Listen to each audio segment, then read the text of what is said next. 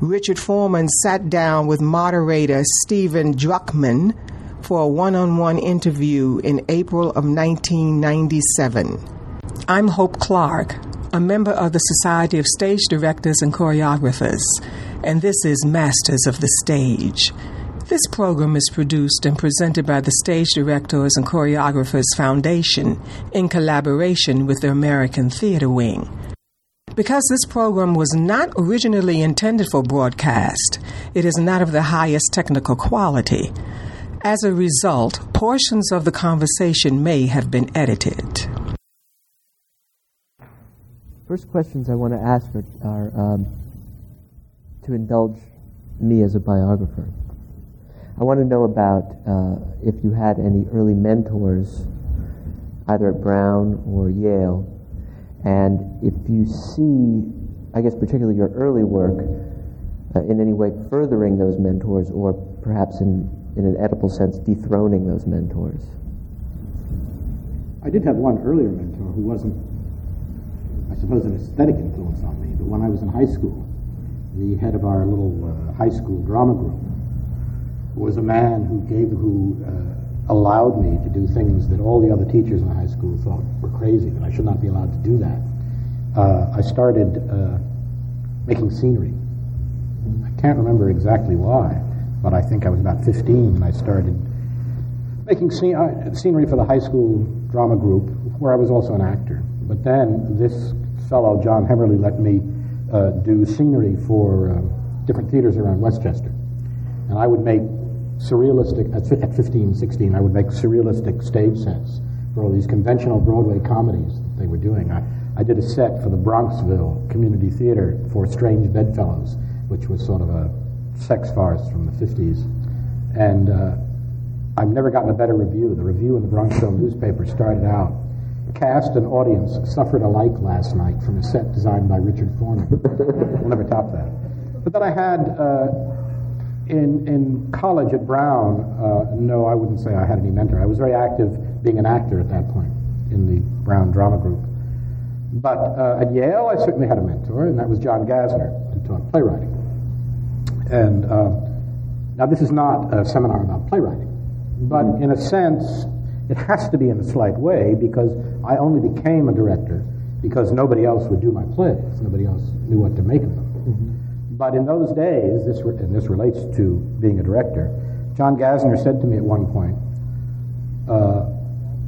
he was very short, I remember him looking up at me, saying, "You know, Richard, you have talent, and I want you to take that seriously, because I don't say that to everybody, but you have one big flaw, and that is that you achieve a dramatic effect of a kind of tension in your text, a big scene, and then you want to repeat it and repeat it and repeat that same emotion, that same tension, that same conflict."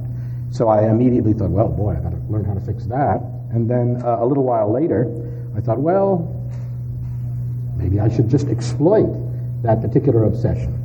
And I then began writing plays that indeed were concerned with repeating the one, whatever you want to call it, emotion or psychological tension that I think is most productive, and doing it again and again and again. And how that influences my work as a director, I'm not sure. But if anybody introduced me to a kind of rigor in examining the theater that is what I'm most concerned with, both as a writer and a director, that certainly was John Gassner, who, of course, was the old, what we now call a dramaturg, but he was the literary manager of the Theater Guild for many years before he then became a teacher and anthologizer and writer of books on the theater. Well, in a way, to talk about your directing, we have to talk about your playwriting, because so often it's said that the subject of your stagings is the writing process itself, which is kind of an old saw now in Richard Foreman criticism.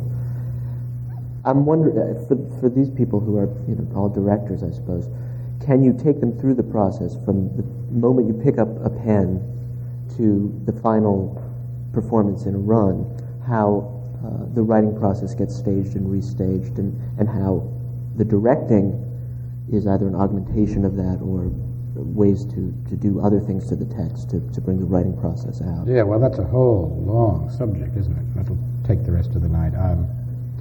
good. I don't feel like talking anymore. Yeah.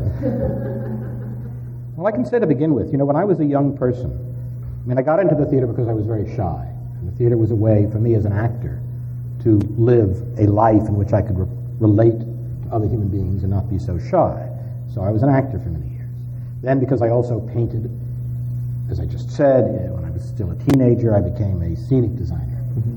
And then, when I got to Yale, friends of mine were writing plays, and I would read them, and I said to myself at one point, I can do as good as this. So I think I'll start writing plays, and that will give me total control. I liked doing scenery because, to me, that's sort of controlled, and I think it still does more than people realize, both the mise-en-scène of a play and all kinds of things about the theatrical experience. When I went to Yale, I went as a playwright, and I was copying one year Arthur Miller, one year Brecht, you name it, one year Giraudoux. And I remember being in New York. When I first came to New York, I remember sitting in my apartment thinking, now wait a minute, this is silly. If I went to the theater tonight, what would I really like to see happening on stage? And I saw something, kind of tension between two people, a kind of moment, that then made me think, oh, this is the way I will write my plays, and it's what I've been doing ever since. And I say it because it really wasn't only a moment, I think, that a writer would have, but it was a moment of this hallucination, or whatever it was, that a director might have also. I'm going to tell you the truth. I'm going to tell you that somehow this moment was related to a split second in a production I didn't think that was that great that I saw in those years, which was Jose Quintero's production of Jean Genet's The Balcony. Mm-hmm. And there was Shelley Winters in that old circle in the square downtown, which was, you looked across and saw the audience over there, and there was Shelley Winters and Lee Grant, and the play was going on, but it was kind of boring, so I sort of dropped out of the play for a moment, and it was just a moment of them looking at each other, and somehow a kind of geometry of their looks and their relation to the people behind them flashed into my mind, and I started doing these plays that were just made up of those moments of a geometric, psychologically charged rearrangement of people on the stage. Again, I don't want to talk too much about the writing, but in the old days, I used to write from an outline, and then I realized that wasn't quite making it, and I would sort of de-write the outline. Mm-hmm. This was 1963. So if the outline said, Ben enters the room and says to Rhoda, no, I don't want you to go on a vacation by yourself. Somehow, as I was writing that outline, that scene of the outline, I would try to write everything that they would say that would belie or contradict what seemed to be the content of that outline. Then I did that for a while, and I would start a play. It'd take me about 6 months of false starts, where I'd write a couple of pages, it wouldn't work, I'd throw it out. Finally, after 6 months, the play would write itself. Then I started realizing that, but all the false starts are interesting. Why can't I stage all the false starts? Because they're really coming from the same psychological place in me. So I started doing the complete contents of these notebooks in which I would start play after play. Mm-hmm. I'd say I'll go from page 20 to page 50, and that'll be the play, with no changes. I gave myself the rule of a director in those days, not changing it. As I say, I only started directing because nobody else would. And I was friendly with Jonas Mekas, who was starting in those days it was called the underground film movement in New York.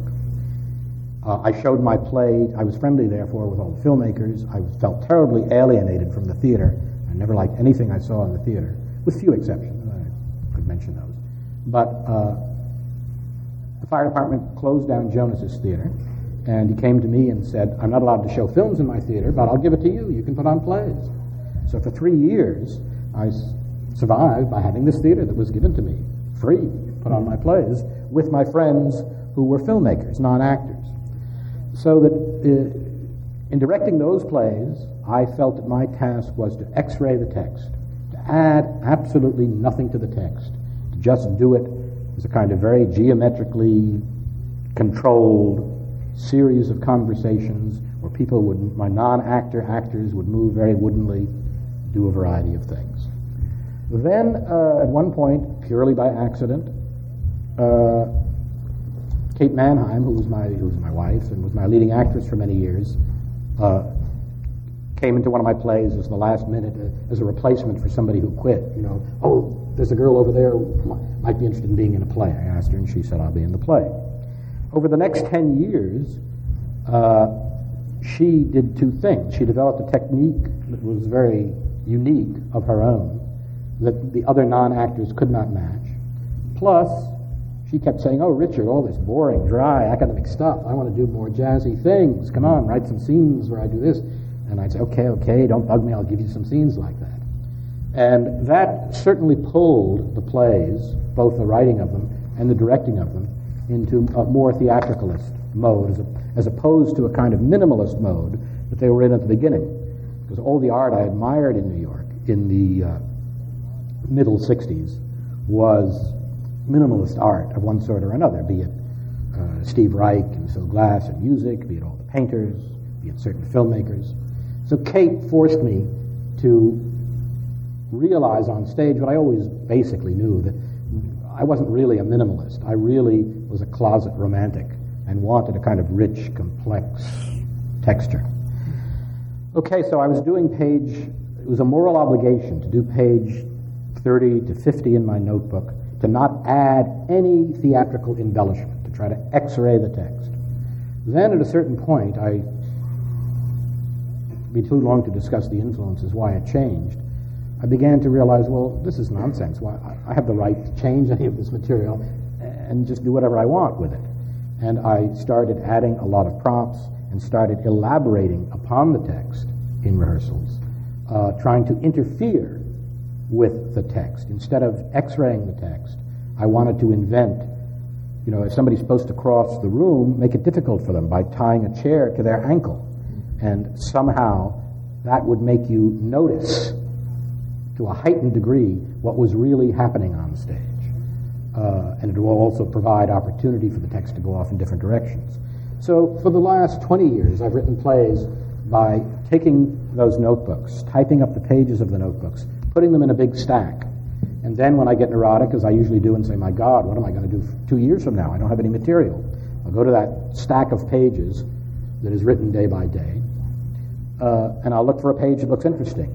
I'll select what seems to me an interesting page, and I'll thumb through it, look for other pages that relate to that. And that way, I'll sort of collage a text that to me has a thematic center, even though when writing it, I was not thinking of writing a play. I was just thinking of writing individual pages.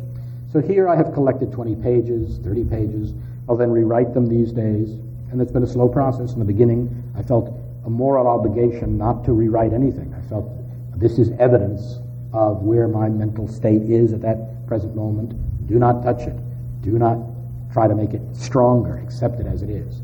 Now, as any of my actors will tell you, I spend 8 to 12 weeks rehearsing 40 pages, changing everything under the sun. I mean, we go through so many permutations that people wouldn't believe it. So I have this text. I'm going to direct it, design a set. Even in the commercial, even when I'm doing classical plays, up till about 15 years ago, I worked with some very excellent designers, but it was never really quite what I wanted. And I found that verbal communication with the designers, even though they would always give me what I wanted, the minute I had to talk about it, it somehow changed. And I find it much more productive myself to work with these pieces of cardboard and cut them up and put colored paper on them and change them and change them and change them. So my first job as a director is to figure out what the space is in which these words are going to reverberate. And you notice how I put it, in which these words are going to reverberate. The next thing I do, my plays are underlined by continual music. And this music consists of loops of little 1 or 2 measure sections I take from all kinds of music. And then I can't remember anymore where they all come from when we finally do the play. I have amassed, hundreds and hundreds of these loops. Usually for each play, I hear a piece of music that I think, I hear certain things in there that might be appropriate for this play. It's usually a combination of old loops and new loops, but my next job as a director is to sit there in my apartment, in my loft, read the play casually while I'm playing different loops, turn the page, oh, here, this page, blah, blah, blah, maybe I'll try this loop. I get something that I think will work. Again, when we actually get into rehearsal, that choice of music often changes radically.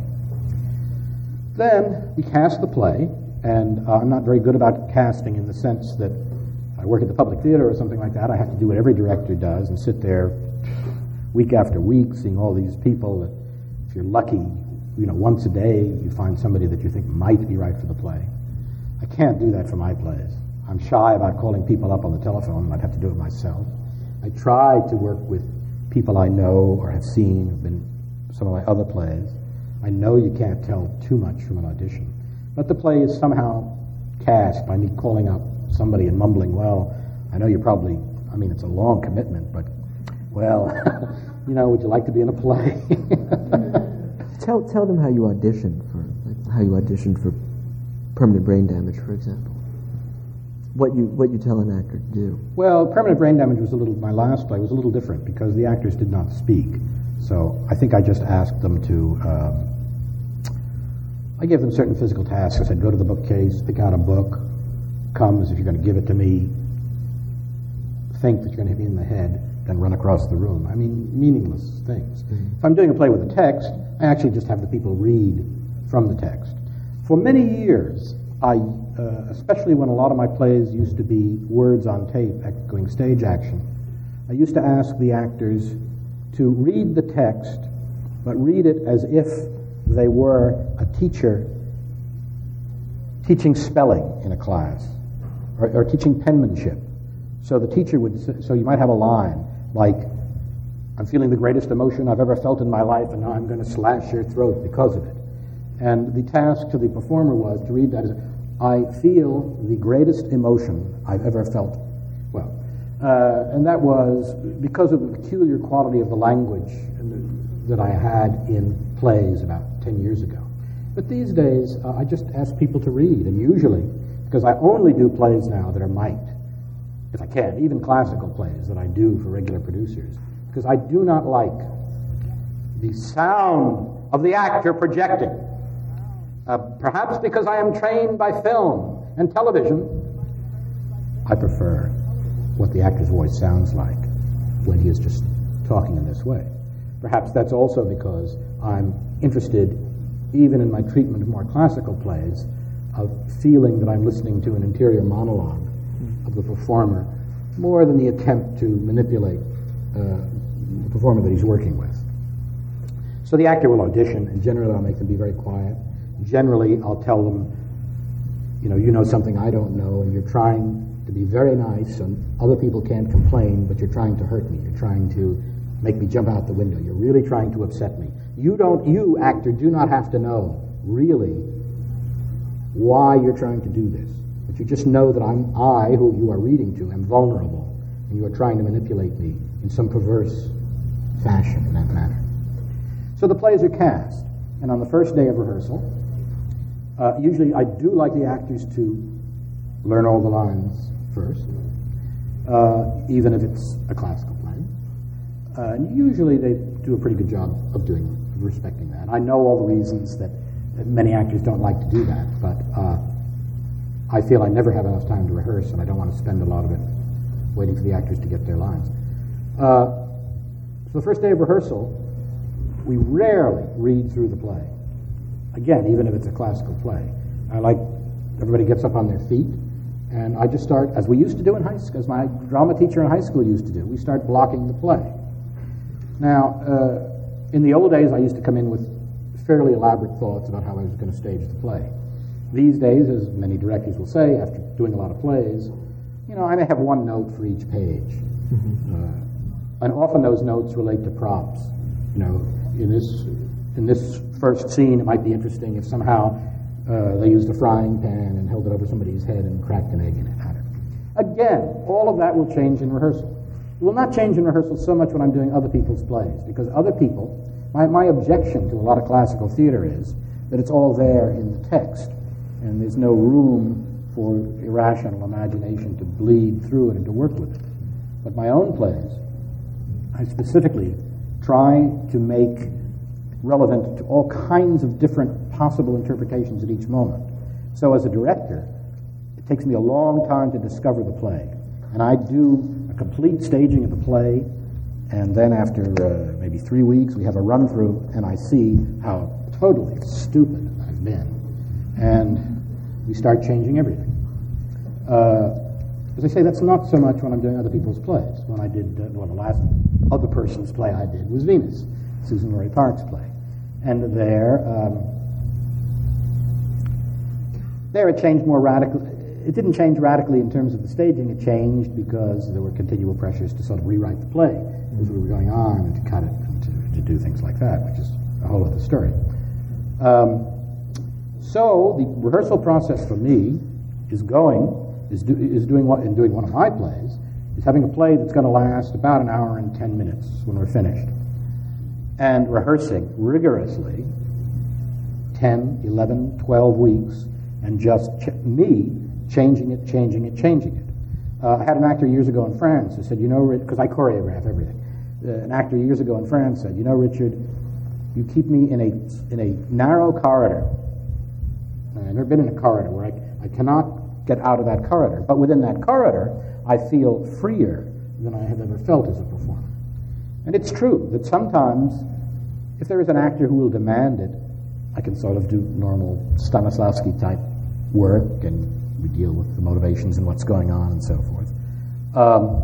If not, lots of, like Kate Mannheim, who used to be in my plays for many years, used to tell me all the time, you would be amazed if you knew what I thought I was doing in each of the scenes. And that's fine. I don't particularly want to know. But if an actor wants to know, we will know.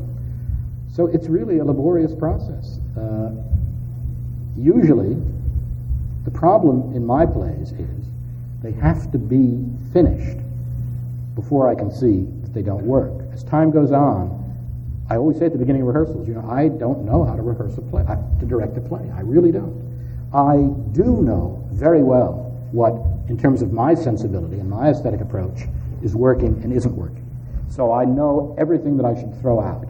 And I do think, in terms of hearing from other actors and talking to other directors, that I really have the ability to be ruthless with myself and not waste a lot of time trying to make a scene work that doesn't work. And the actors sometimes become frustrated because they say, no, just give us time, we'll develop. And I say, no, it's not working, it's not going to work, forget it, we're going to do it a totally different way. Mm-hmm. But you do seem very confident in terms of your ability to move actors or props around in space. I mean, it seems that that's the joy for you of directing. Yes, but usually the first 5 or 10 times that I confidently create these brilliant things, there's something wrong with them. Mm-hmm. Now, I'm not sure that audiences would think there was something wrong with them. I'm not sure at all. I don't know. But for me, there's something wrong with them. Well, when I read your plays on the page, they don't seem that different from one another, mm-hmm. honestly, in the reading. And yet, when you speak to people about experiencing a series of Richard Foreman plays, they say, oh, well, I really loved The Universe, but, this new one was just so angry and aggressive, And yet you can't really point to different formal elements. There are some changes in sort of the semiotic elements on stage. I want to talk about your style, your visual style. Do you ever feel trapped by some of the semiotic elements that have... Yes, I do feel trapped. And when I, for 20 years now, I've been saying, oh, this play is going to be no string, or this play going to be no music even. And I invariably do get trapped and get drawn back into what seems to me right. And I have sort of resented for many years people saying that, well, the style is always sort of the same, mm-hmm. because I think that kabuki theater is always the same. But within that tradition, if you're a connoisseur of kabuki, which I'm not particularly, there's all the variation that you would want. If you think of a painter, think of Francis Bacon. Well, there are always these smeared faces and twisted guys. But, my goodness, within that vision, the interesting thing is to see 101 variations played on the possibilities latent within that vision. So I think that is an artist's task. I've always tried to make theater as one would paint a painting. To me, what is interesting in art is to see what the world seems like to one other human being sitting out there, because I don't know what it's like within your head. So I have wanted to be very perverse, very selfish, and make plays that reflected, for better or for worse, what my anguish is, what my hunger is, what my delight is. And so I'm not being true to myself, in a sense, when I start out saying, no, this play is going to be totally different, which I often think I'm going to do. And then, well, yeah, it's different, but it doesn't seem right. Mm-hmm. And when we talk, it just occurred to me, we were talking about the variations that we go through. Would the rest of the audience notice it if we did version number 1? Well, I don't know if you've ever seen that movie that, I forget who made it. No, Picasso, Painting a Picture. Uh-huh. We've seen some of those books that show 27 stages in Picasso painting his adaptation of a Courbet painting. Mm-hmm. Now, I think I know something about art, and I think I'm sensitive to art, but I must confess, when I see the 27 versions of Picasso's copying a reproduction of Delacroix or Courbet, I can't tell which is better. Mm-hmm. I have no idea why he had to reject number 15, which looks pretty good to me, mm-hmm. and he had to keep going till he ended up with number 27, which he said, that's it. But for him, that was it. Right. And I think it's sort of the same thing for me.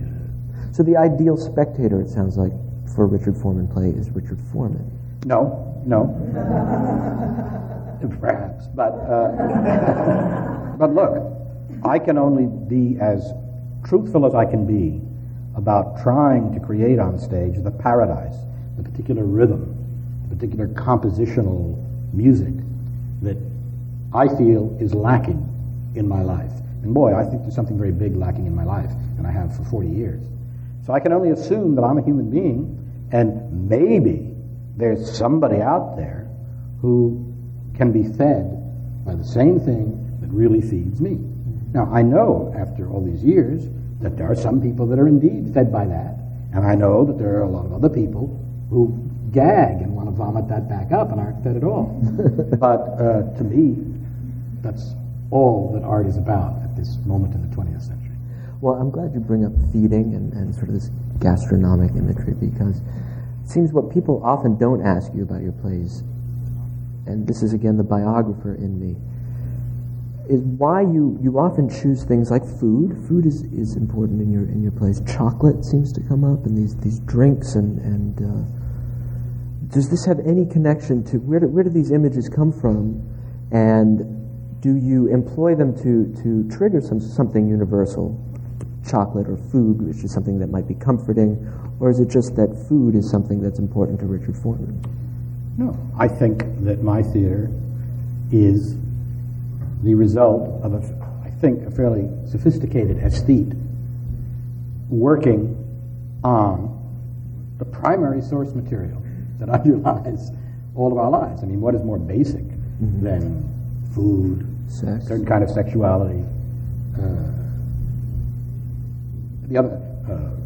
the fear. I mean, there's another element that occurs all the time in my play, which is blindness, mm-hmm. not being able to see. Mm-hmm. And I don't know if that's Oedipal references, but it certainly has to do with feeling, why do you go to the theater? You want to see something. Right. You want something answered. You feel, in a certain sense, blind.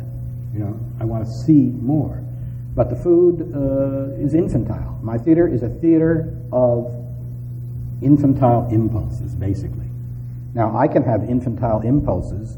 Perhaps my interest in reading certain fairly esoteric French or German philosophers is still analyzable as an infantile need to say, well, how are things put together? I don't know. Little kid taking apart a watch or his toy train. Mm-hmm. So I think it is the infantilism of my theater. But in the Freudian sense, everything, all the great palaces, all the great whatever we make, are the result of sublimating and recasting very infantile impulses. Mm-hmm. The baby playing with its shit learns that it's not supposed to do that, mm-hmm. and instead it becomes a painter or a doctor or a lawyer or whatever it is, and that's how culture is built. So I want to show the building blocks of the culture and arrange them in such a way that you realize, well, given those building blocks that human beings psychologically, spiritually, whatever you want to call it, are, there are other ways to construct a culture, a perceptual system. You want to leave it open. Take these building blocks and show that they don't always have to end up with the middle-class intelligence of an Arthur Miller play. Mm-hmm. You know? That doesn't have to be the world you live in. Because, in fact, the world that Arthur Miller constructs, for me, is much like the world I grew up in. And it's a world I hate. And to a certain degree, I don't mean to put down Arthur Miller. I have respect for the man, but I hate his plays. And I hate them because they reinforce my imprisonment in this world that I basically think has cut me off and cut all of us off from all kinds of exciting possibilities that we can't entertain. So you see your style or your method of staging as it's sort of political in that respect. Well, I see it in political. Yes, I've often said that I do see it political in the sense that I think that at least in the American context, the forces of reaction in America are the result of people whose character structure is such that they want to know what's black, what's white, what's good, what's bad. You know, I don't want to live in this ambiguity where things are sort of a mess. And I believe that kind of Keatsian, English poet John Keats's notion of negative capability, which is not to reach irritably out at reason and logic at all points, but to learn how to live with real lucidity, with real clarity and happiness amid all the contradictions, without trying to resolve them, but just to register them so clearly and learn how to dance with them. Learn, in a sense, how to surf on this ocean of mess and complexity, rather than saying, wait a minute, ocean, you go over here, and you be a lake, and you be controlled in this canal. Would you then ever want to stage a more overtly political or polemical play? Well, I have. I mean, I staged the last overtly political play I guess I staged was Havel's play at the Public years ago, Largo Desolado, which, well, I was killed by Frank Rich in the New York Times who said, oh, here's Foreman doing all his techniques, you know, putting a buzz, putting these buzzers in. Of course, Havel is one of those people who specifically calls for every specific thing, and I was doing specifically what Havel asked for in that play at every moment. And I was interested that even though a lot of the New York press didn't like it, I got lots of letters from people from what was at that time still behind the Iron Curtain, directors that were coming over from Middle Europe and so forth, wrote to me and wrote to Joe also, saying, oh, this is just like what it was like. It was a great production. It gave us just the feeling of being in Czechoslovakia, Hungary, whatever it was at that period. So that, but I must say, at the same time, that Havel play was the only play that I think I've ever done, including classical plays, but in the final analysis I didn't like too much. And I didn't like it because I like dealing with with something that is finally unscannable, untouchable, that finally eludes the total ability to conceptualize it. And I felt that the Havel play was, you know, the threat, everything else in it was clearly there. Mm-hmm. And there was for me, no real mystery in it. As there was mystery in even, you know, Don Juan, which I think is the greatest play in the West, which I got to do several years ago.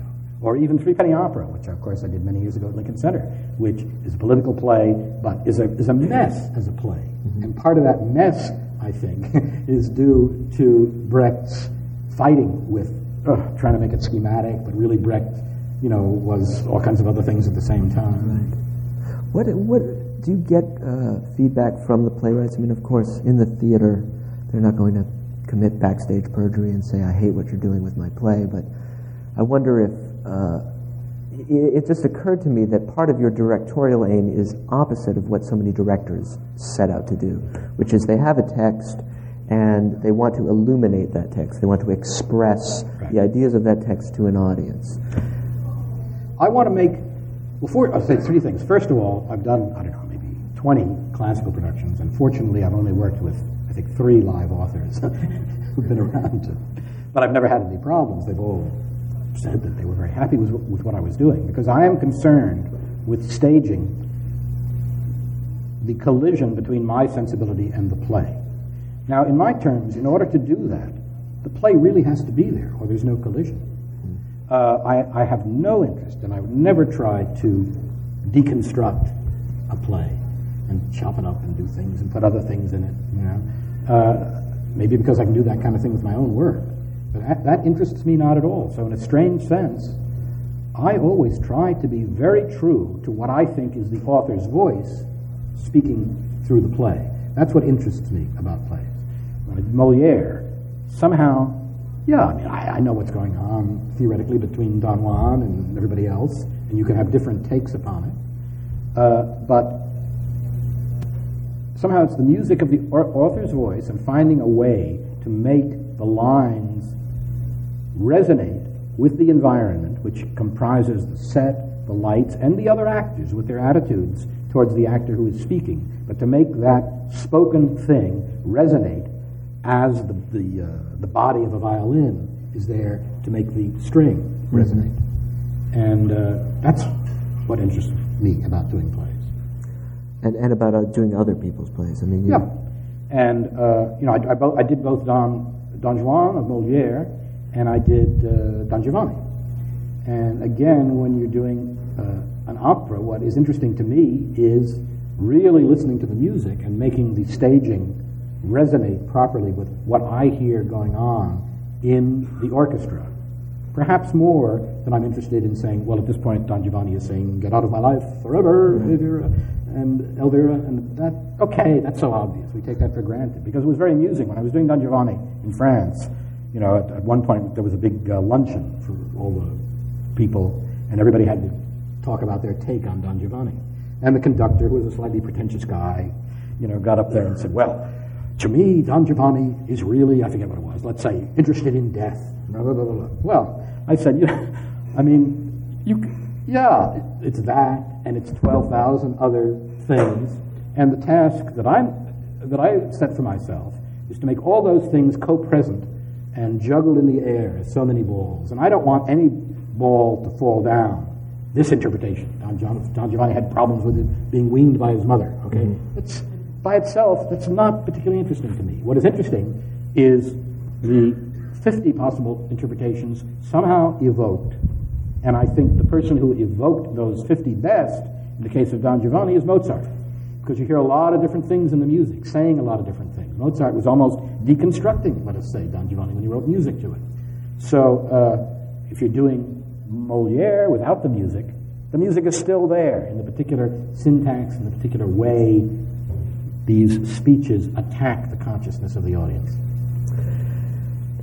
I want to ask you about Foucault's famous quote to you, that he, in seeing your play, detected some rigorous system at work, but he couldn't quite put his finger on what that is. Because I think a lot of people experience that. That is the spectatorial experience of people in the audience. And I think a lot of people think you're up to something often when they see your plays. And that's why it's interesting to me that you say you're really trying to evoke the music of the play. But would you go along with this idea that your style is trying to make people believe there is a system at work, whether it's a textual system or a visual mise-en-scène that will eventually sort of pay off, but it's all about dangling carrots until... But I think, no, I don't want people to think that there is a payoff, because I don't think there is a payoff in life. I think that life is the system of dangling carrots, and some people become reactionary people, or become people who commit themselves to a particular church, a particular party, a particular aesthetic point of view, and it's obvious from history that all of those come, and then the next wave, the wave comes on the beach, and that little sand castle is destroyed as the wave goes back. So I'm much more interested in that activity of the wave coming in and going back, and I want the audiences to be able to find a way to live happily in that flux. Mm-hmm. As a matter of fact, I'm always writing little notes to myself, and one of the things that used to occur again and again in my notes is that what I hated about most theater was that it wanted to convince people, that it wanted to be believable. And I've never really been very interested in the theater in trying to convince anybody or trying to be believable. What I've wanted to do is show the exhilarating play of all these available elements. There are a lot of available elements in Hamlet. Well, I shouldn't use Shakespeare, because I don't like Shakespeare, particularly. I refuse to direct Shakespeare. But in Moliere, I think it's much better. Mm-hmm. There are a lot of available elements to be seen in different lights. Now, that does not, it's very hard for people to understand sometimes, that does not mean just making an indiscriminate mix, just a big soup, and you throw in everything. Mm-hmm. I mean, the thing that I'm working about in all those rehearsals, week after week, is to make that undefinable something terribly clear, because this moment of it is placed against this wall, and it gives a certain reverberation. And this is placed over here amidst these other actors who are staring at Othello, Othello, or whoever it is. And all of that is an attempt to say that this is not chaos as a big undefinable mix. This is glimpsing how everything is really working upon everything else. Everything is really reflecting everything else, but in a way that has the clarity of seeing, a crystal chandelier that's reflecting everything. But the chandelier in and of itself has a shape, and the little facets reflected in it are each seen very clearly. And somehow, that's what it's all about. Mm-hmm. Not getting meaning, not clarifying by saying, look, I will put out all those distracting things. If, a head gun is hanging up on the wall in Act 1, it's got to be fired by Act 3. Mm-hmm. No, I'm interested in branching out at all points. So you see that the wider the net gets, the more it seems to invoke something that is the everything that we experience in life. But stylistically, that was a change for you, because your early work really seemed to want to clear away, almost literally clear the stage, and put something on there and inquire into that sort of in a phenomenological way into that object with a clear mind. Now you are interested in all these objects, or sort of, you've gone from minimalism to maximalism, these things shimmering off one another.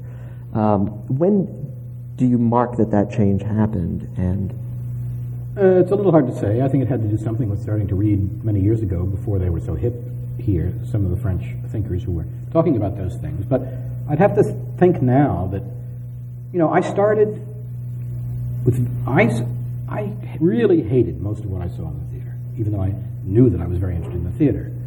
And I think that at the beginning, it was so simple and so minimal, because I said, wait a minute, I've got to start from the ground up.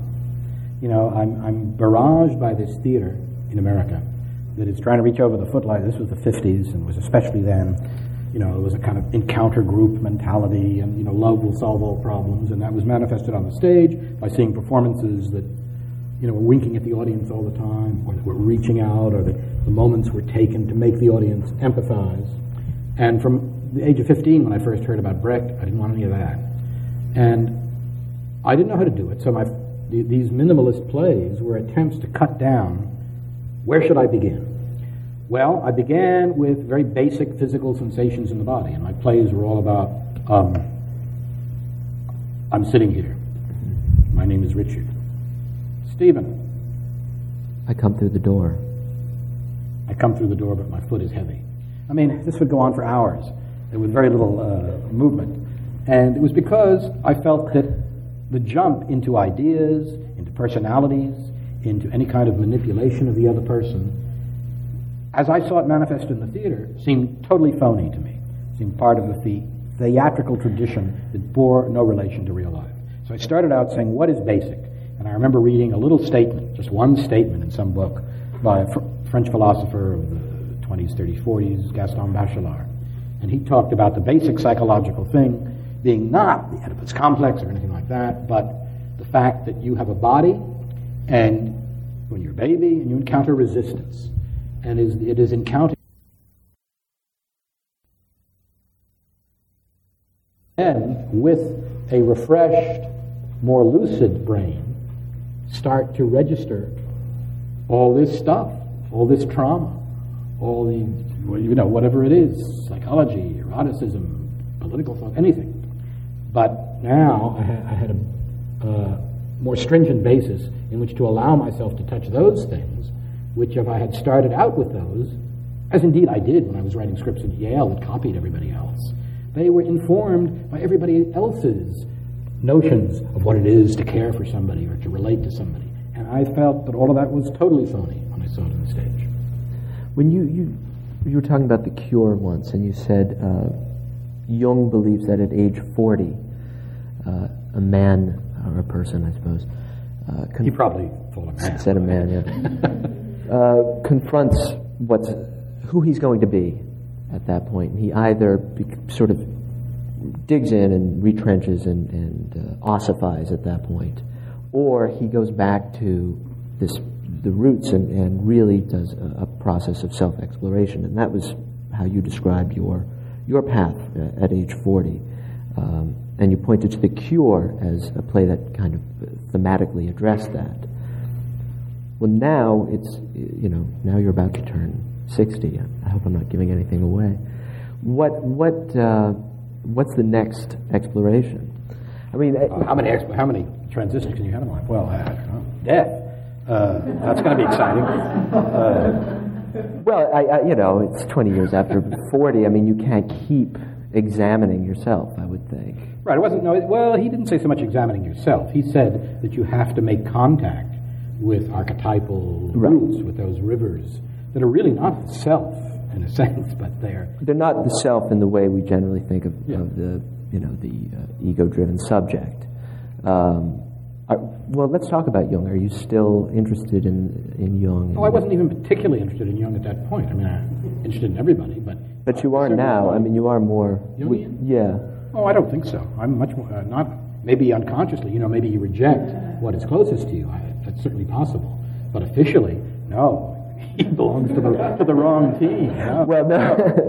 Okay. Well, I knew you wouldn't admit it if you were.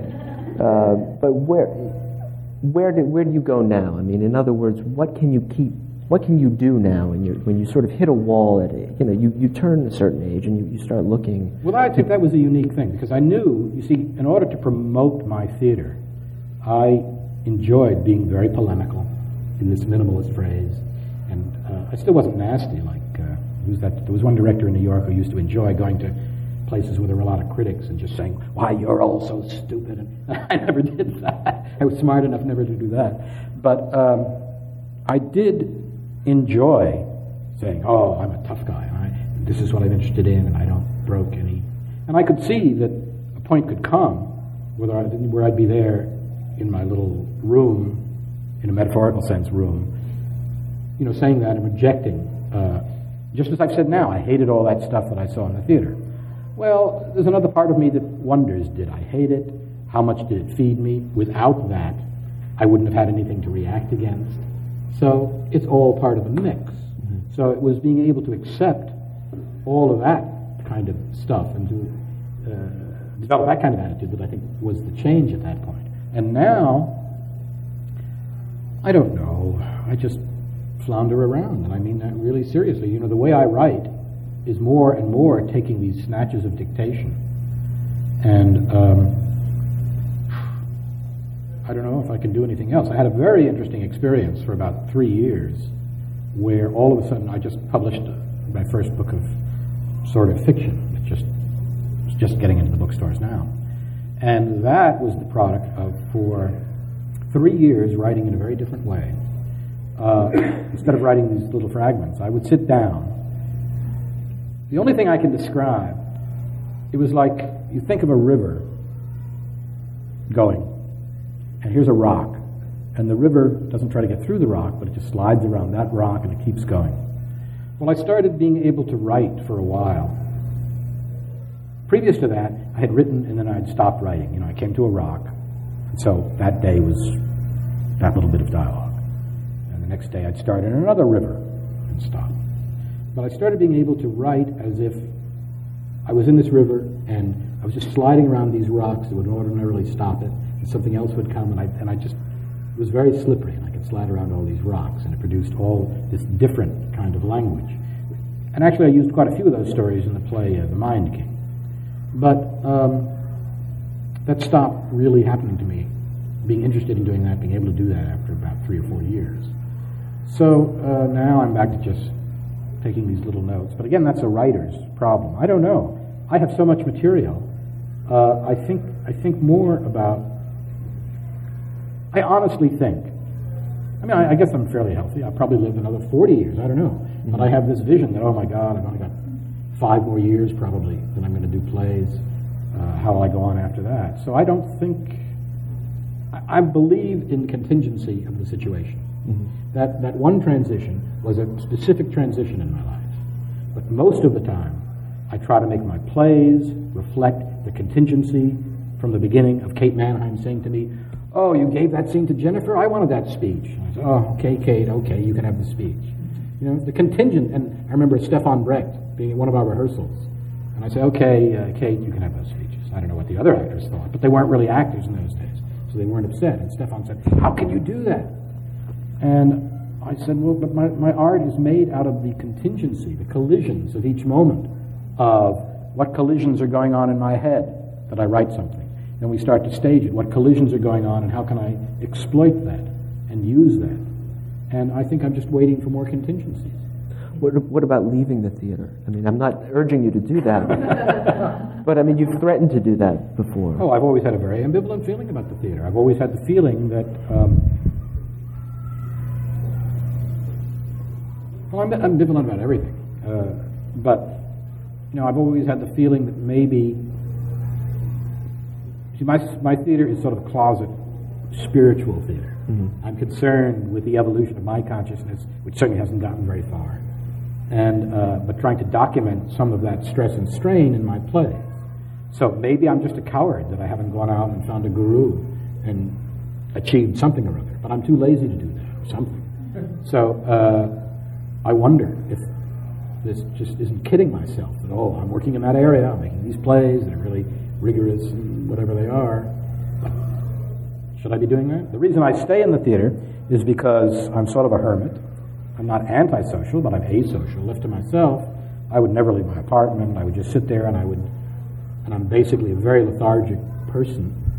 I don't know how, I mean, I've produced quite a bit, I guess, but I don't know how, because when I'm not producing, I feel like I can hardly lift my hand to go to take another book out of the bookcase. And I sleep a lot during the day. By the same token, I've always felt that as a director, I'm a very energized director, and when I'm talking, I seem like a fairly energetic person.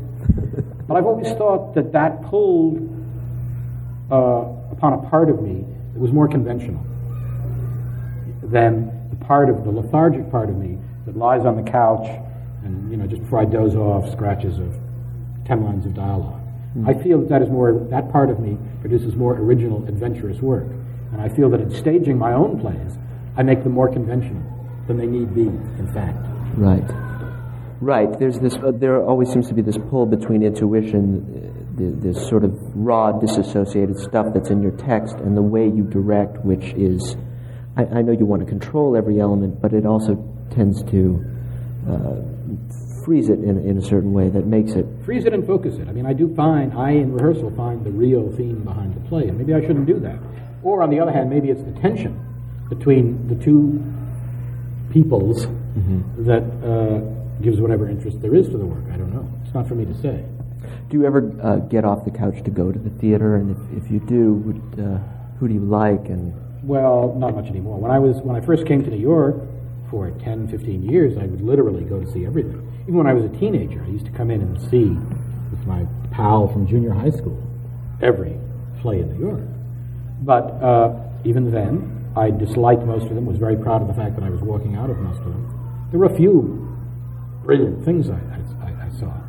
But no, now I just don't have the strength anymore. And in those days, of course, one is going to see things to find out what to steal and how to be influenced. And now, for better or for worse, I'm not open to that, I guess. Occasionally I see things. I saw something... I've seen other things that were not as powerful to me. I saw a little work by a young woman last year in my theater. It was like a 10-minute piece, but I thought, wow, there's something really different going on there. And it actually made me think, wow, I think I want to do something like that. Mm-hmm. And I've seen other interesting things, but nothing else in a couple of years has made me think, I want to do something like that. What about films, film directors? Oh, I used to, up till 10 years ago, I've seen every film ever made, including underground films I used to go to every night, and classical films, so everything. I find films not interesting now because I think films are too much in the camera now. And that does not interest me. They're too much in the camera and the editing. And I guess I'm an old fogey, but in a sense, I prefer John Ford. I prefer these classically staged, balletic, great moments. I've seen. If you're asking for specific things, yeah. Oh God, I don't know. I can't remember. I have seen a couple of things that I thought were pretty impressive, but I can't. Now, in the last 10 years, I can't remember what they are.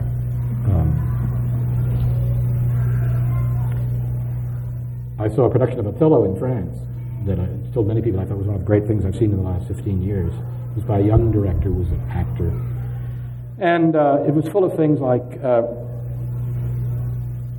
mostly, all the set was sort of an Italian hotel in the fascist period with these marble walls on either side. And the actors spent a lot of time sort of leaning against those walls and doing things. And the middle of the stage was empty. But there was one great moment when Othello slapped Desdemona, and she was surrounded by her retinue. And he slapped Desdemona, who just held her cheek, but on the slap, 6 people around her fell back to the ground. And I thought that was a great moment. But see, now that, if I were to see that and I had to review that play, I would say, oh, that is a rip-off of Richard Foreman. No, Richard Foreman ripped that off. Okay. Well, what about, do you go to the theater ever, or do you see your legacy actually as you're still alive? Do you see other directors who have taken the imprint of Richard Foreman's style? A lot of people tell me, I'll go to see something and people will say, yeah. And I often think that they want to say that. I think I can't say if it's true, and I often don't. I see that there's a certain relation to me, but I think that I'm making the most logical choices in the world. So if I see other people making some of those choices, I sort of assume, well, they're making it out of the same emotional necessities that I did. So whether they're influenced by me, I don't have a clue.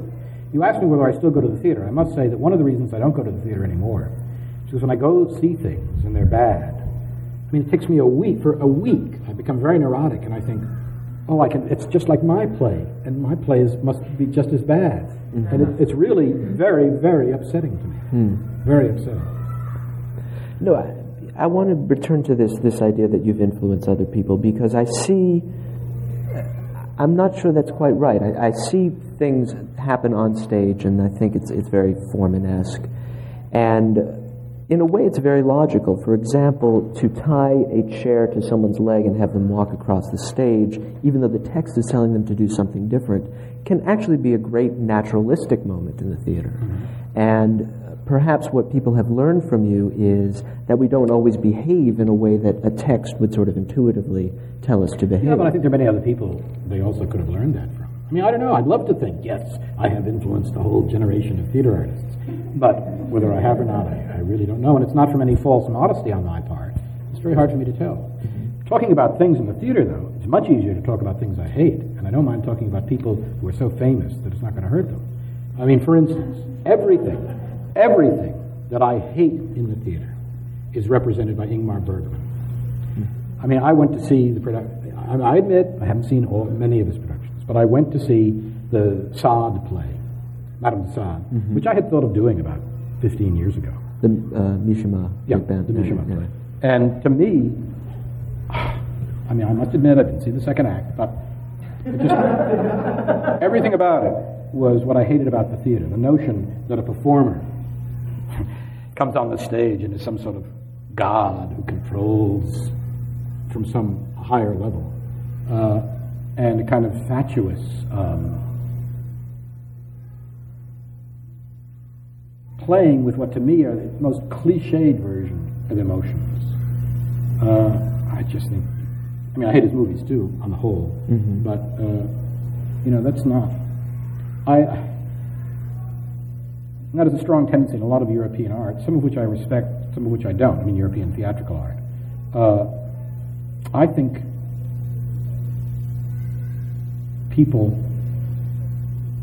everybody I've ever known, myself included, is basically foolish. and is basically very defective. And I think that's the material that you have to deal with on stage. And then you can create a world where all of that foolishness and defectiveness and failure interacts and creates some sort of suggestion of some sort of energy that transcends that. But to me, the Bergman kind of approach is like dealing with people of a certain social class, saying, not too many people are great enough to deal with this particular sexual neurosis that we have to deal with. Mm-hmm. And doesn't this ennoble us? And I just think that's nonsense. I know we're supposed to open it up to questions, but I'd love to hear you trash other directors. Well, and I know they would too. I certainly won't trash any of my peers and my contemporaries around here, and some of whom I respect, and some of whom I don't. Trash a European. But Peter Brook, I think, is in that same Ingmar Bergman category. Mm-hmm. And those are people that would be known to people here. I don't know, but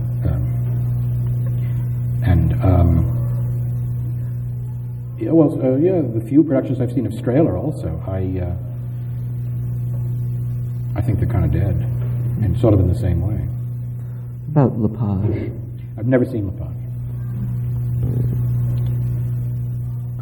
As I say, I saw this one young prince. People think, and I don't like disliking what I see, because if I do see something that thrills me, I grab everybody. I call people up on the telephone saying, you probably don't know who I am, but I just had to call you and tell you I thought this was great. Huh. And the director I know you are very fond of is Liz Lecomte. What is it about Wooster Group that... Listen, just as I'm sure that Liz, who I think likes my work and likes each place, sometimes likes it better, likes it worse, likes it less. I feel the same way about Liz's work, but I certainly respect her. And for many years, I did a couple of plays with Wooster Group actors, and I don't really want to get into the details of a particular thing, but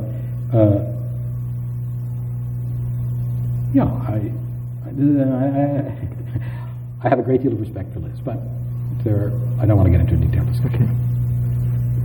I think critics like to know about what people don't like. I like to know about what people do like, simply because what expands your own horizon, your own creativity. You said about a 10-minute piece, but the jump because I read an early piece that you said about your interest in mysticism in the Kabbalah. How has it affected you? Because that's really an outgoing understanding as opposed to a contraction.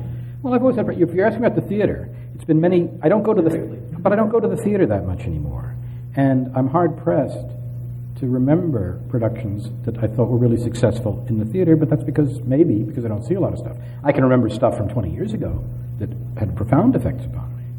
I mean, when I saw Kazan's first production of Camino Real, I was like 15, I don't know. And I thought, I dragged my parents to it, and they thought I was crazy, what's this nonsense? And it was very interesting to me recently to read this book that's out where somebody interviews Kazan in reference to all his work with Tennessee Williams. And Kazan, who at various times, years ago, was very nice to me, and I admire Kazan tremendously. But he said, well, the big mistake I made in my life was Tennessee Williams' Camino Real, because now when I see what's happening in theater, I should have done a much more poetic production, because it was a poetic play, and I did it almost naturalistically. Well, I think he's crazy, because I've seen productions of Camino Real, by lesser directors, admittedly, that were trying to echo the poetic aspects of that text, and I think it made it seem soggy and pretentious and ridiculous. And I think what was so exciting about Kazan's production was this super realist, super naturalistic production of this nightmare. And it really scared you. And it was just full of great things. Again, maybe if I saw it today, I wouldn't think so. But it impressed me, and I think for that reason, in those days. I love a director I used to admire tremendously was Joan Littlewood. And these are all people that you wouldn't think I would like. But, Joan Littlewood's Oh, What a Lovely War, I saw 10 times. I thought it was one of the greatest things I've ever seen. Because, again, it was so sweaty and down to earth and no false pretensions, Something that did have pretensions that I saw when I was very young and wrote fan letters to everybody involved was Tony Richardson, obviously not a great director, but his production of Faulkner's Requiem for a Nun on Broadway with Ruth Ford. I mean, I was, again, a teenager, and but just the quality of that language and the intense, obsessive quality of that play and seeing it on Broadway, I had chills. You know, it was fantastic. What about other performative forms without pretensions, like circus and vaudeville? I mean, people say that there's that in your work, music hall stuff. I guess I like it, but obviously a lot of it is in my work, but I never was a great particular fan of it. I was exposed to some of it. So that story is apocryphal about your going to the circus and seeing the blinking light. No, but that wasn't the event itself. It's like the circus in the old Madison Square Garden that used to be over here in the upper 50s or something. And when I was a kid and I was first taken, you went through a vom, as it were, to go up.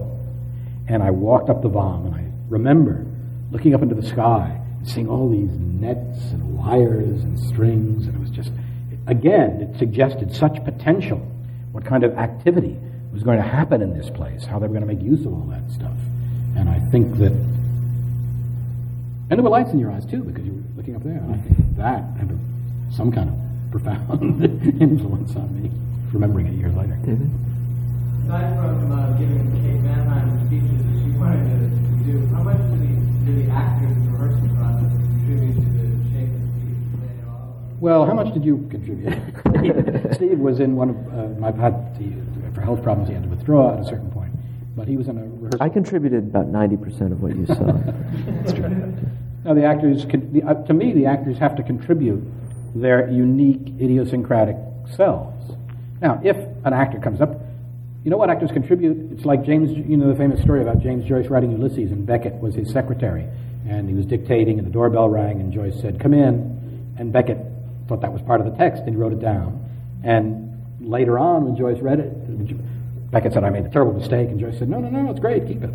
So in the same way, often actors, in the rehearsal process, I'm trying to think of something, they're standing around, somebody will say something irritable or funny or what have you to somebody else. I'll say, "Oh, that's great, put that in, that's the next line."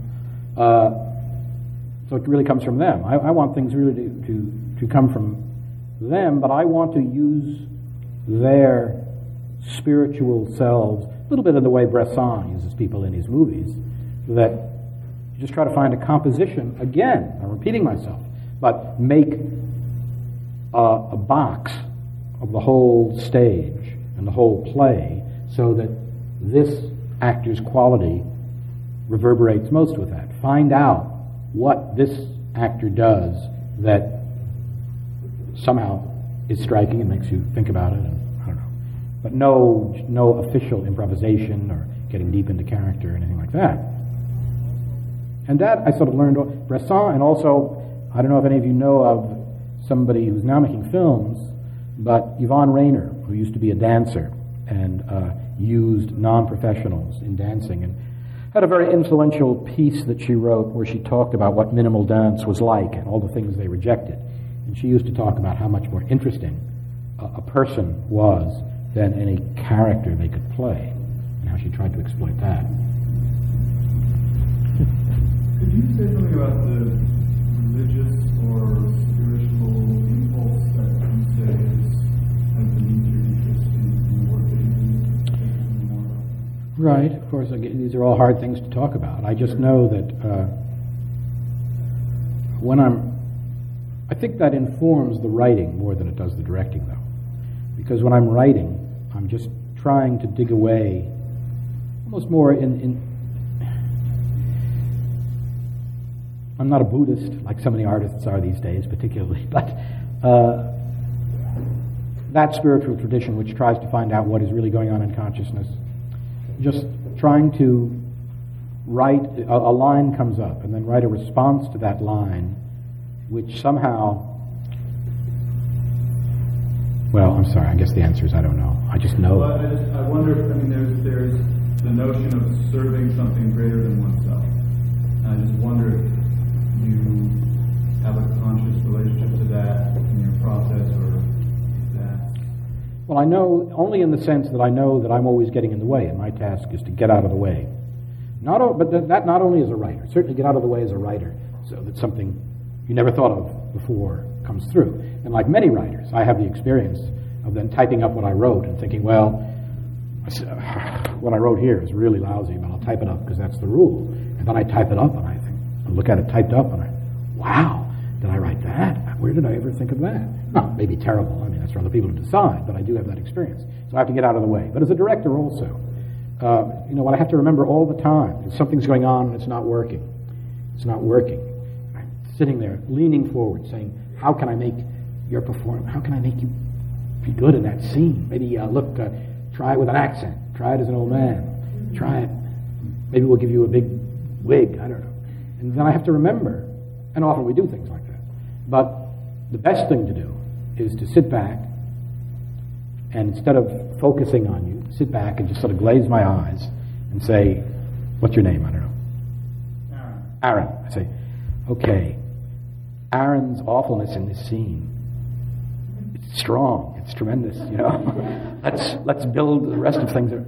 Let it be awful, because if we really let it be awful in some radical sense, and then make that something that other people can respond to and deal with, it'll be so strong. It also. Well, I just want to. So does that then? I mean, the entire group of people that you end up working with, the collaborators, end up then needing to confront their own getting in the wayness? Well, I don't think so. No, I don't think I tell them much about that. I mean, you can tell them or not. I'm just curious if your own journey through the building of your piece, brings a group. If you bring a group of people along with you, you'd have to ask them, because I'm too shy, I'm too withdrawn. Seriously, to really get involved, talking to them about that. I mean, generally, we rehearse, and it's very dry, and it's just blocking and changing. And then, generally, 2 or 3 times in the rehearsal, I don't even know if you were around the first time. Things sort of break down, or I see there's a sort of frustration in an actor's face or something, and I say, look, I think I'm going to say something for about a minute. Say what you have to, and I find out that I've ended up talking for an hour and a half and touching all kinds of roots like that. And that doesn't happen too often, but it invariably happens a couple of times in the course of rehearsal. So, other than that, I'd say you'd have to ask them. If I can just respond. Here's an actor in one of my, 2 of my plays. What's that? Yeah, I'm just saying that Bob, who's a director, Bob Cucuzza, has also appeared in 2 of my plays, so he's going to give you that experience of your experience of just sitting back and kind of just letting whatever is happening just kind of continue and keep going is very much experience as an actor. In that the rehearsal period is so long and it's so purely directed by Richard, and there is, in a lot of ways in the beginning, so little intervention by us that we are just kind of these receptacles for a long time, just taking his direction, performing the actions that he's giving us in a very kind of raw way, not trying to embellish it by performing it or make it good, but just doing it. And what I experienced was towards the end of the 10 weeks of rehearsal was that it changes you as a performer so much, because you're not kind of faced with being good, you're just faced with just kind of performing it more in a choreographed dance-like way. And it's like, I kind of had the experience of those digitally created paintings that you stare at long enough. If you stare at long enough, all of a sudden an image appears. And it kind of was a process where, the first week of performing the piece for an audience, sections would start to rise to the surface, and it started to become, I started to have more ideas of just kind of why I was doing what I was doing, and it started to just fill in as a piece. And then it became just more textured. That was kind of my experience. I have to say that once I was in a piece like that. There's a performance artist in New York by the name of Stuart Sherman, who used to be in some of my plays. And he does pieces mostly without words, where people manipulate objects and do things in a very neutral kind of way. And he asked me and Kate and Stefan Brecht to be in a piece once, which I did. And boy, I never hated anything as much in my life as I hated being in Stuart's play, so I think I would hate being in one of my plays in the same way. But I don't know. When you're working with your own vision and working moment to moment, and I remember I did film with Evil a million years ago, and Oh yeah, I can. Pretty hard to see people out there. Is it a concern for you that anyone else understands what that moment meant to you? What it meant to me? Yeah, I mean, you're creating it, and this moment happens, and this, you're putting this person over here because it looks a certain way and it says a certain thing. Do you care at all that anyone else knows that, or does it bother you that people interpret your work completely about things that have nothing to do with what was going on at that moment? No, that doesn't bother me. I do know, I myself know exactly, I mean, I can explain anything. But are you talking about the performer or the audience? No, I'm talking about the audience in that case. If you're at all concerned that the audience know what that moment meant to you, or is it really just they're going to have their own experience and their own interpretation of that? Well, they're going to have their own interpretation, but some of those interpretations are going to be pretty, if somebody wrote them out, I will admit some of those interpretations I would think are pretty dumb. But, okay. And some of the interpretations, I know, from talking to people and reading things, are pretty smart. So, I would, it's a difficult question to answer because I'm not thinking about that. I am thinking about trying to make an object that is fascinating and beautiful. And I have seen many so-called avant-garde productions that I think just are totally incoherent. I don't think, I could be kidding myself. I don't think what I'm doing is incoherent at all. But it's hard to describe the difference. Hard to describe the difference. But that's the interesting area to work in. Making the inexplicable totally coherent without making it explicable. So you are trying to make it coherent to a viewer. Yes. Yes, but not necessarily, coherence does not necessarily mean that I can say this. For instance, if you see a dance, if you see a Balanchine ballet, what did it mean? But it's more coherent than the ballet done by a first-year student. But who can say exactly why? Well, maybe some dance critics would say they could, I don't know. But maybe that's where you're talking about the whole idea of the system, the sensibility of the system as well. Yes. Is that sense of coherence within the production? Yes. I mean, I believe that if Sigmund Freud were up here on this stage, no, forget it. This is latent content we're going to have to try to get out of you now. Well, I was about to say, but I thought it wasn't true. If Sigmund Freud were up here on this stage and was giving a lecture, you might not understand. Let's say he was giving it in German. You might not understand him, but there'd be something there, and you'd say, wow, there's something fascinating going on. Mm-hmm. And if we got some other uninteresting person speaking German, you would say... Well, don't look at me when you say that. But then I thought maybe that's not, I don't know, maybe that's not true. Maybe Sigmund Freud wouldn't make an impression at all if he was lecturing. I don't know. That's why I stopped, because maybe I was being foolish. Do critics, and we can finish here, but are there any critics you like? Critics that you have being asked by a critic if there are any critics you like. Well, of course, I love them all. Anyone in particular? Look, I know Arthur Sainer, was that his name? The guy in The Voice. Well, I like early on. Yeah, but he gave you encouragement anyway to continue. Yeah, but I don't think there's an artist in the world that basically doesn't like any critic that says your play was great and doesn't dislike any critic that says your play was lousy. I will say one of the reviews that stands out in my mind as being especially coherent and understanding was the review of Film is Evil, Radio is Good that was written by Erica Monk in The Voice. And that was one of the best, I thought, reviews I've ever gotten. Not because it was positive, but because she really had her take on what the play was about. And after she said that, and this answers your question perfectly, that was not my take on the play, but she said it, and I saw, oh yeah, that's all in the play, and that's very true. That's what you mean by opening it up to 50 interpretations. Well, sure. How many? I'm not comparing myself to Melville, but maybe I am. But how many interpretations have there been of Moby Dick? Is any one of them right or wrong? No. The artist tries to create a work of art. Now, Melville didn't sit down and say, well, I know in the next 100 years there are going to be these 50 different interpretations, and I'm going to put it all in my book. No, the artist tries to be a transmitter of certain impulses that he knows are so rich. A lot of things can be seen in it.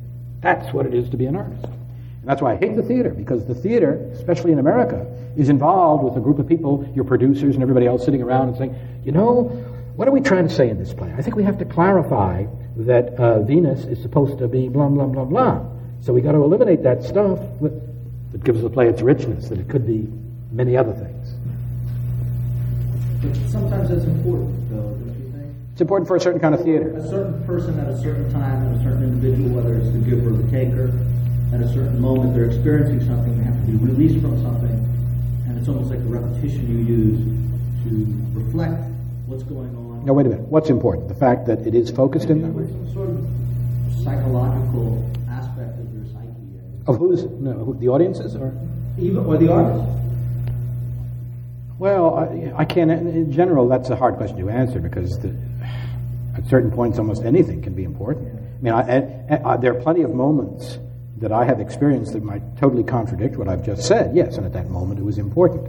But the basic, I'm going down a certain highway, I admit, and there was a moment when on this highway of making this kind of art, maybe I did stop at the Joe Papp hot dog stand, and I had a hot dog. Well, that's not supposed to be on the agenda.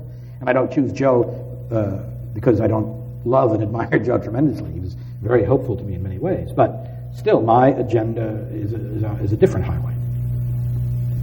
Just to resonate. Yeah, well, this is such an abstract discussion, I admit it. So, if I don't know how, I use abstract arguments to try and, because I'm fairly good at it, to try to get glory, to try to influence certain critics and people to think about my work and to write about it. But the actual making of art has nothing to do with that. The actual making of art is, okay, instead of sitting like that last question you had, flip-flop it. Make the second half be the first half, and don't sit there like that, but maybe stand up and in the middle sit down again. Okay, you do that. That wasn't too good. Okay, why don't you turn around and shake your fist and say to the person in the last row, and everybody else yell back. Ooh. Well, it was a little better, but it still doesn't. And you just keep trying everything, and then, it's awful, and okay, go off. Let's cut the line. I mean, I don't know. And you just continually are dealing with the contingencies of what's really there, and somehow, intuitively, totally intuitively, in terms of the way you are tuned, your particular radio is tuned to a particular station. You keep getting static.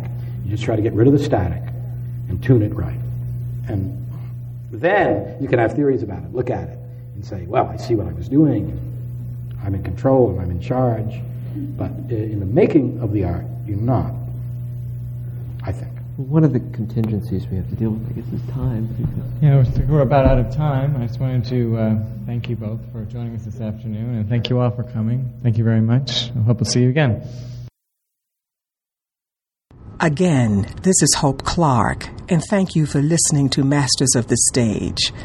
This program was made possible by support from the Society of Stage Directors and Choreographers, the National Labor Union celebrating 5 decades representing the needs and aspirations of its members. Visit us on the web at www.ssdc.org. This online series is presented in collaboration with the American Theater Wing, dedicated to illuminating how theater is made through the words of the people who make theater. Visit them online at AmericanTheaterWing.org.